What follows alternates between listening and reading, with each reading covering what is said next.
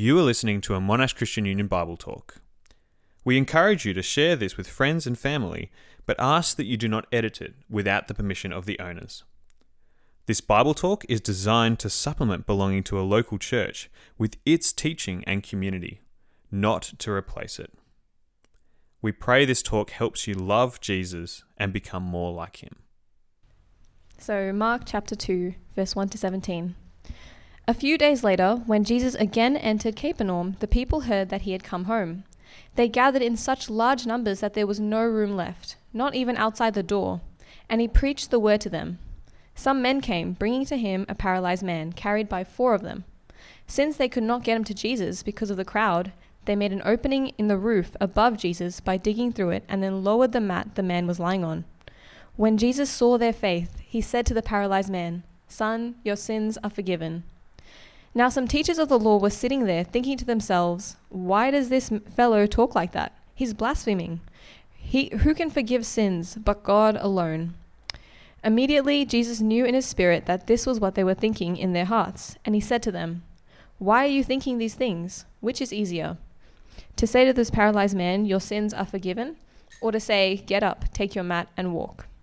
But I want you to know that the Son of Man has authority on earth to forgive sins." So he said to the man, "I tell you, get up, take your mat, and go home."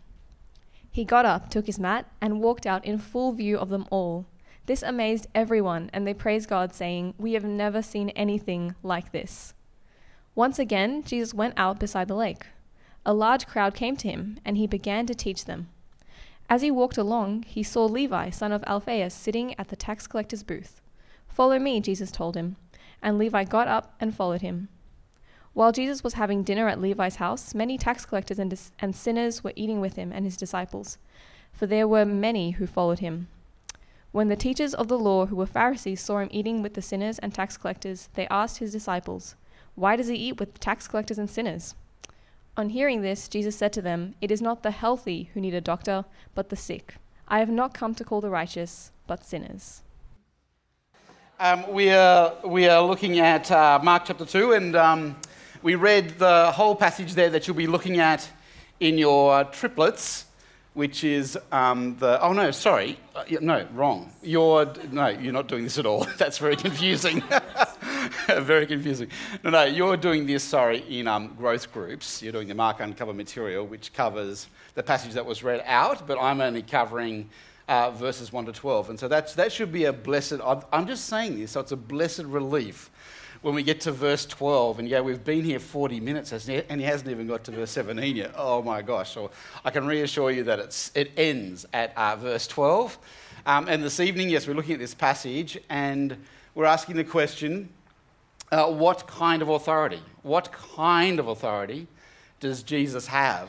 The gospel, the good news, according to Mark, is all about Jesus and plumbing the depths of who he is. That's why last week was what kind of king? And we're introduced to the idea that the good news is all about this coming king. And so we're just going to keep on digging in to who Christ is as we go through this short series in Mark. So here's the question: what kind of authority does Jesus possess? He obviously is very authoritative, has a lot of power and influence. There's a quotable quote, a famous quote from a guy called H.G. Wells, an historian, and this is what he says. He says, "I'm an historian, I'm not a believer. But I must confess, as an historian, that this penniless preacher from Nazareth is irrevocably at the very centre of history. Jesus Christ is easily the most dominant figure in all history." What an amazing thing to say, but it's not that unsurprising, is it, that he would say that? But it does raise the question, why? Why is Jesus such a dominant? We just take it for granted in the West. We just take it for granted. But it really is stunning that this penniless preacher in the first century, who was many viewed in that first century, was leading a cult. He is now easily, according to H.G. Wells, the most dominant figure in history. Why is it that Judas Maccabee, who we were introduced to last week, he's got Hanukkah, but why is it that this this mighty warrior for the Jews, who they know really well, hardly anyone knows about. But just 2 centuries later, a guy who's claimed to do something similar, cause a revolution to free God's people, why is he so dominant? He's as ubiquitous as the McDonald's sign. He's like the Coca-Cola symbol is Jesus Christ. Why? How did he get like this? What kind of authority does he have, and why does it matter that he has this authority? Well, first of all, our first point tonight is, what kind of authority? Well, what we're looking at tonight is his authority to forgive. Jesus has the authority to forgive. We can see he has authority. Look here in Mark chapter 2. Read with me, have it open in front of you as we work through this passage tonight. But you can see that he has some sort of powerful draw, doesn't he? Just look there in chapter 2, verses 1 and 2. A few days later, when Jesus again entered Capernaum, the people heard that he had come to his hometown. They gathered in such large numbers that there was no room left, not even outside the door. And he preached the word to them. So here comes Jesus. We know his message. We've already been introduced to his message. The kingdom of God is near. Repent. Believe in the good news. That's his message. He's preaching it, fleshing out what it means for the kingdom to be near, for him to be the Messiah. That's what he's come to do, to preach, to proclaim that good news. But there's something so powerful about him that it's saying there's not even room outside of the house. Everyone is clamouring to be close to him. It's standing room only, and there's not even room to stand inside anymore. So people are trying to get a glimpse of this penniless preacher. And it's little wonder, is it? Because he's gone through, it says in chapter 1 of Mark, he's gone around the place healing people. Listen to what it says in chapter 1, verse 32. That evening, after sunset, the people brought to Jesus all the sick and the demon-possessed. The whole town gathered at the door, and Jesus healed many who had various diseases. He also drove out many demons. But he wouldn't let the demons speak because they knew who he was. So he was calling disciples. They immediately dropped their nets and followed him. He was preaching in such a way that they said he had authority, and the teachers of the law were amazed and puzzled and a bit skeptical and questioning. He was healing people. He was making a real stir. And so here they all are, and he's preaching away. He has authority. It's clear. And then it says that a guy with an obvious need has come to this person who possesses power and authority. He has an obvious, they're so desperate to get to Jesus that they dig through the roof of the building that he's in to lower down their friend, it says there, who's a paralytic. The 4 friends bring him and lower this paralytic down before Jesus. And he has a clear and obvious need. He wants to walk again. Can you imagine how he felt anticipating what Jesus was going to say to him?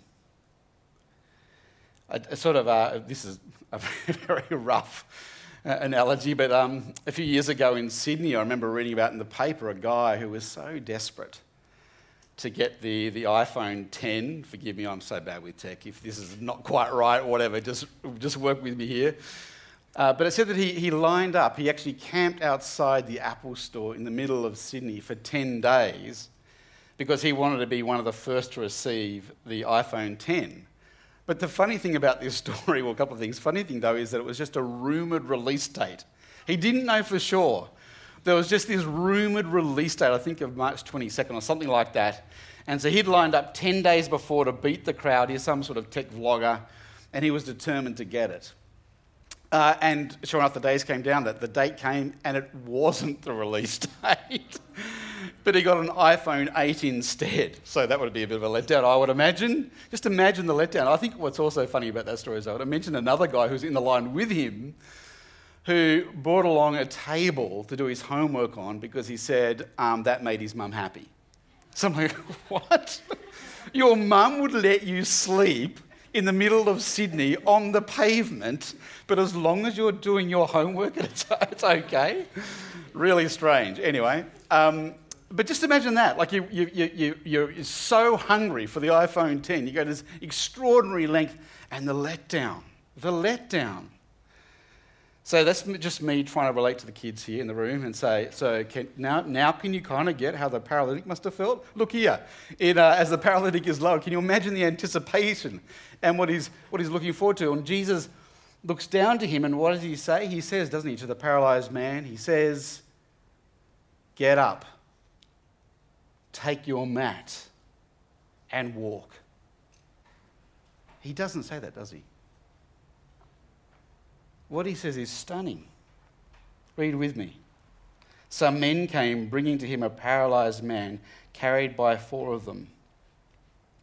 Since they couldn't get him to Jesus because of the crowd, they made an opening in the roof above Jesus by digging through it, and then lowered the mat the man was lying on. They're desperate to get to Jesus. For obvious reasons, when Jesus saw their faith, he said to the paralyzed man, son, your sins are forgiven. Now, both now, in this room, in our context, you can feel how that might be seen as a really insensitive thing for Jesus to say, can't you? And for different reasons in the first century, it also would have felt pretty insensitive. For us now, in our cultural context, you just think of this guy, and I just immediately think of our values around privilege. Like, here is a man, right? Here is a man who lacks privilege. He's the lowest of the low. He's got no status in his society. He's got no political power or clout. He's got no ability to earn a living. He wouldn't have been able to work. He'd be thoroughly dependent on all those people around him. He would have been looked down upon.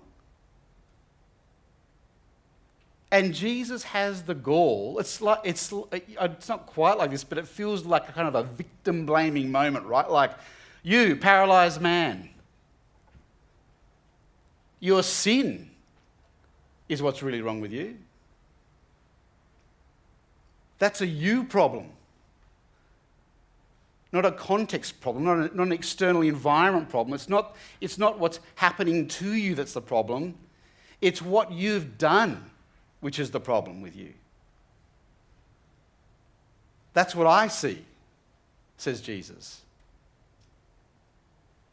It feels almost cruel. I think that's with our cultural lens. I don't think that's how they really thought in the first century. But in the first century, here's where it would have seemed really insensitive. I mean, obviously, he's coming to be healed. It's obvious that's what he wants. So it's a bit insensitive because that's what he's hungry for. And instead of giving him what he really wants and what all the crowd's expecting, he gives him forgiveness. So that alone feels a bit insensitive. But more than that, there was a strand of thinking in the first century among the Jews that kind of curse may well be, is probably related to your sinfulness, your particular sinfulness. Why are you a paralyzed man? Well, because you've done something wrong that you haven't repented of, or something so bad that God is punishing you with this. That's what Job's friends were rebuked for in the book of Job, right, by God. So all that put together, it feels pretty insensitive, doesn't it? But the point that Jesus is making here, and there are a couple of points he seems to be making, the point here needs to be heard. We need to see and feel the weight of the point that Jesus is making. The first obvious thing that Jesus is saying is yes, not just for this paralyzed man, but it's highlighted by the depth of his problem. For the paralyzed man, but for all human beings, our greatest problem isn't whatever we're struggling with in this world, in this life. It isn't. The greatest problem that we have is our own sin. It's the real problem that we have to deal with in our life, somehow, some way, somewhere. That's the obvious point that Jesus is making. But something deeper is going on here. Because Jesus here, when he sees the paralyzed man, and it's a bit of a subtle point and related to the first point, but you know, when Jesus sees the paralyzed man, he's not looking past the paralysis. He's not looking around it or overlooking the paralysis and just trying to make sort of a bit of a cheap point about the heaviness or the real depravity of sin. No, when Jesus looks at the paralyzed man, he sees deeply into his situation and he sees through the paralysis. He sees the paralysis, but he sees through it. He can see the root cause of all the destruction, all the hurt, all the chaos, all the suffering in this world. Jesus isn't ignoring his paralysis. He's proclaiming, declaring the most compassionate thing he could possibly proclaim. He's saying, it ends here. I can see the suffering. And it has to end for all people, for all time, everywhere. And that means sin has to go. There isn't a direct connection, Jesus is saying here, between the man's paralysis and his sin. He's not saying that at all. But there is an indirect connection, right? Do you see? There's an indirect connection between the paralysis of the man and his great need and sin. Sin has what has got us to this point at root. Listen to what Tim Keller says about this. He says it really beautifully, I think.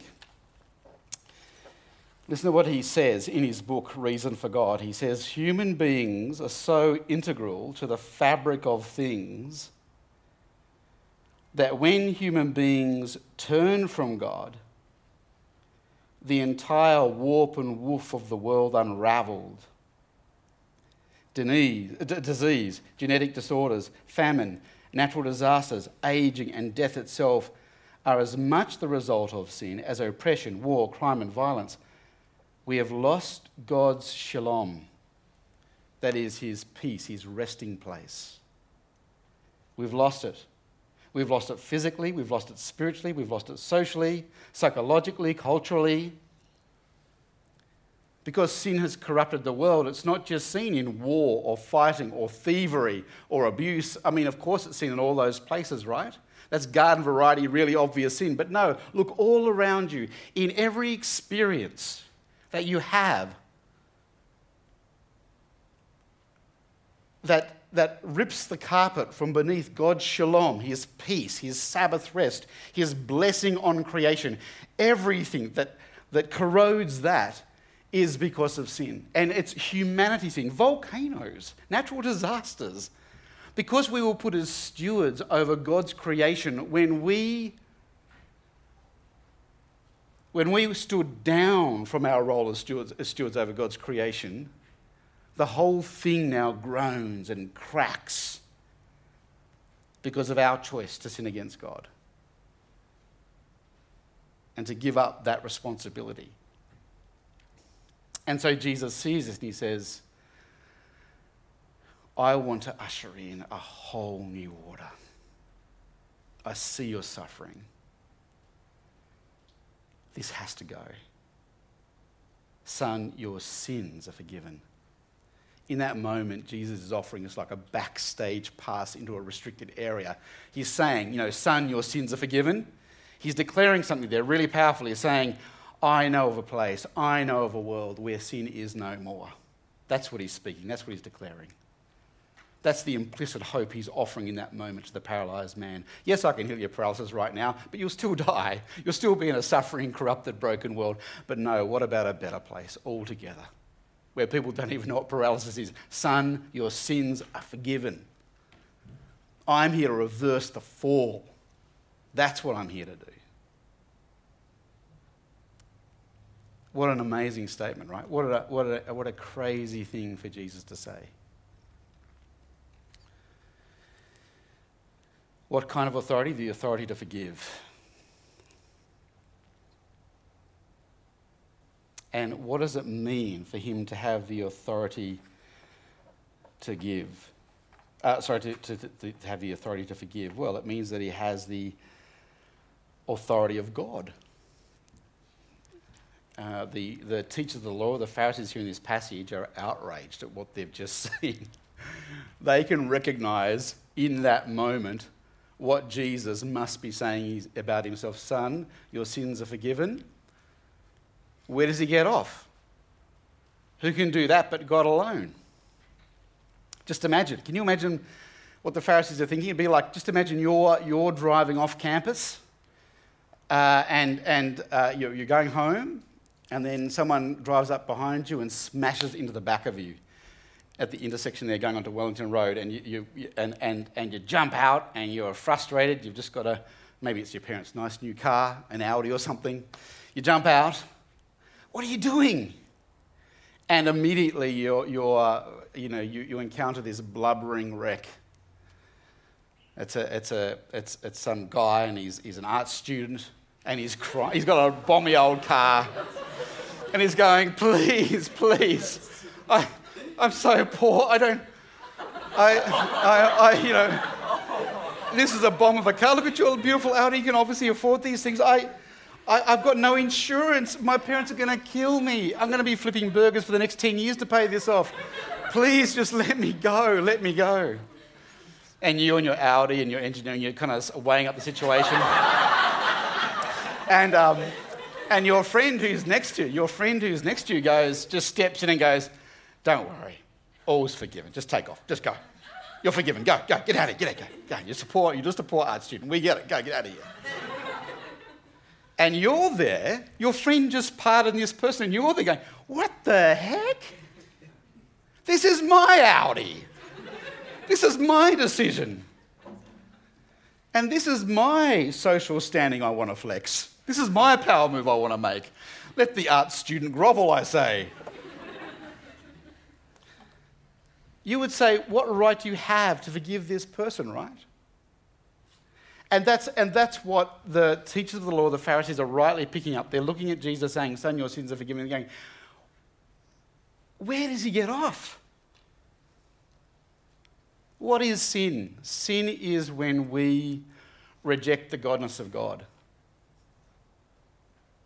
I guess there are lots of ways of defining it, but that's one way of defining it. Sin is when, at base, what is sin? It's when we reject the godness of God. It's when we sort of, know there's a God, believe there's a God, or maybe we're suppressing the truth about God, whatever we're doing, but we're saying, yeah, maybe there's a God, but I don't know if I want that God to be my God. I mean, there are lots of ways that we put it, right? There's lots of ways that we view God that reveal our attitude towards him, but what we're doing as human beings is crazy, isn't it? We think we've got a choice about God. There might be a God. I think there's a God, but I don't know if I want him to be my God.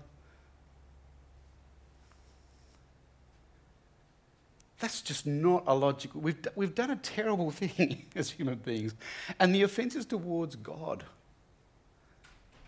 And it's for him to forgive or not to forgive, or do with that whatever he wants. And Jesus, of course, he knows what they're thinking, and it's true. He's God. That's part of what the Gospel of Mark is wanting us to see. He is the king. He's the great king who's going to restore Israel and bring blessing to the whole world. But it's the God-man that can pull that off. It's the God-man who can be without corruption to free us from corruption. It's the God-man who can deal with our greatest need, forgive sins, because he's God and he's man. That's why he can be a human representative, a human king, and bring about true, lasting revolution and restoration and freedom and blessing. It's because he's God. And so then he goes on to this, what seems like a bit of a funny riddle here. Look at what he says. I'll start from verse 6. Now some teachers of the law were sitting there thinking to themselves, why does this fellow talk like this? He's blaspheming. Who can forgive sins but God alone? Immediately Jesus knew in his spirit that this was what they were thinking in their hearts, and he said to them, why are you thinking these things? Which is easier to say to this paralyzed man, your sins are forgiven, or to say, get up, take your mat and walk? But I want you to know that the Son of Man has authority on earth to forgive sins. So he said to the man, I tell you, get up, take your mat and go home.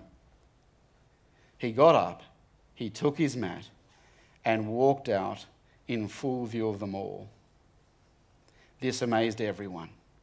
and they praised God, saying, "We have never seen anything like this." They've just seen God face to face in the same room. And it almost, if you think about that question that Jesus asked, it almost feels like a weird riddle, like what is easier to say to this man, "Get up, take your mat and walk," or "Son, your sins are forgiven"? Like, what is easier for him to say? Well, what Jesus is suggesting there is that it's easier to say, "Son, your sins are forgiven," but it's much harder to do. It's harder to say, "Get up, take your mat and walk," because it's immediately visible whether Jesus has the authority to do that or not. But it's actually, in fact, harder to do. But to try and cut through the cynicism, the skepticism of the teachers of the law and the Pharisees, he says, "Get up, take your mat and walk." To demonstrate clearly as the power of God. And so what's the so what? What does this mean for us tonight? Let me land this. What does this mean for us? Well, the first obvious thing, I think, that we need to hear tonight is just that Jesus has got this. He really has, he's got this. We all hunger, don't we? We all hunger for freedom. We're all, to a certain extent, are fighting for a good life, to be blessed.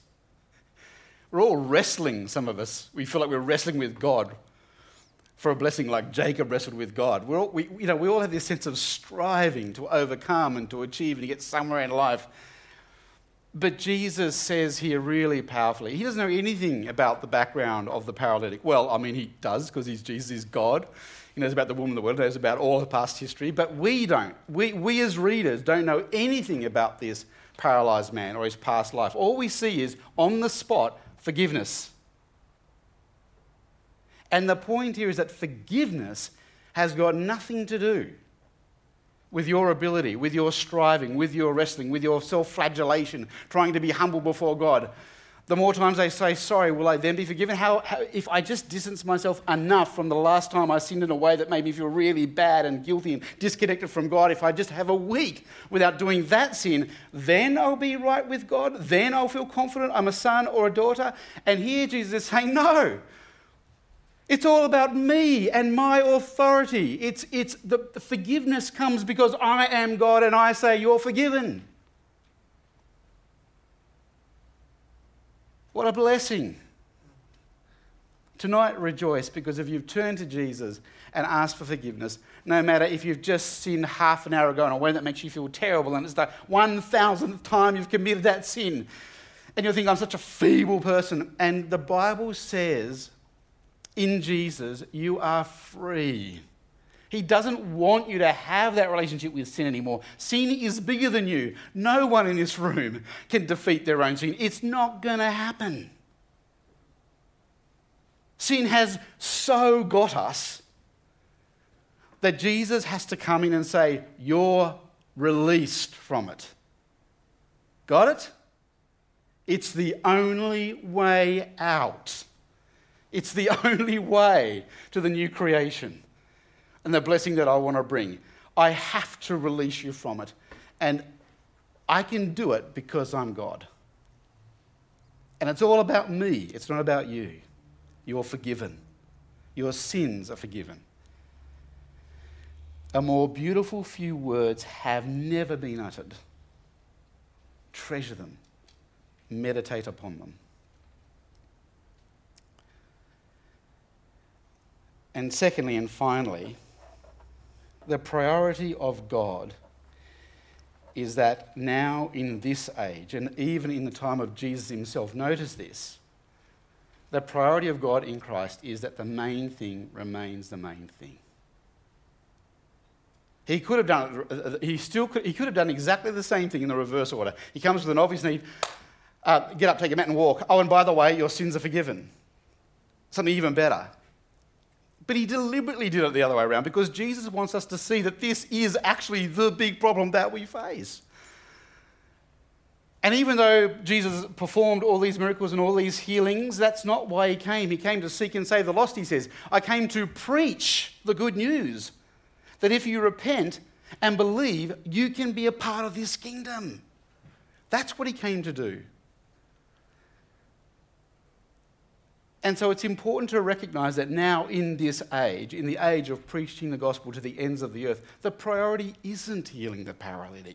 And it's for a good reason, because the good news isn't first and foremost the healing of paralysis or the freedom from any sort of corruption that's in this world because of sin. No, the good news is that sin is being dealt with powerfully on a second-by-second moment. And the most important thing for the Christian and the world to see is that we are sinners saved by grace. That's the message that has to ring out in the world. Of course it will mean, in the age to come, healing from paralysis. That's all this beautiful, wonderful stuff that's connected to it. But that's not what we need to know now. You might have heard that saying that God permits what he hates to achieve what he loves. God permits what he hates to achieve what he loves. And it's good to understand that right now, that we live with all the chaos and brokenness of sin in all sorts of weird and wonderful ways right now. Not just things like paralysis, or our work colleague here on staff who has, Parkinson's disease. It's a horrible affliction. But in relationships that are constantly difficult, in sin that we can never seem to get on top of, all sorts of ways in which we are disrespected or abused, or there are just so many ways in which sin has its claws in us. And that's because God is permitting what he hates, the chaos and the corruption to continue, to achieve what he loves. That grace would be revealed in us, the forgiveness of sins and the hope of eternity. Amen. Thank you for listening to this Monash Christian Union Bible Talk. We long to see everyone at Monash University know a disciple-making disciple of Jesus Christ. If you have been blessed by this ministry and would love to support Monash Christian Union, you can do so via the link in the podcast description.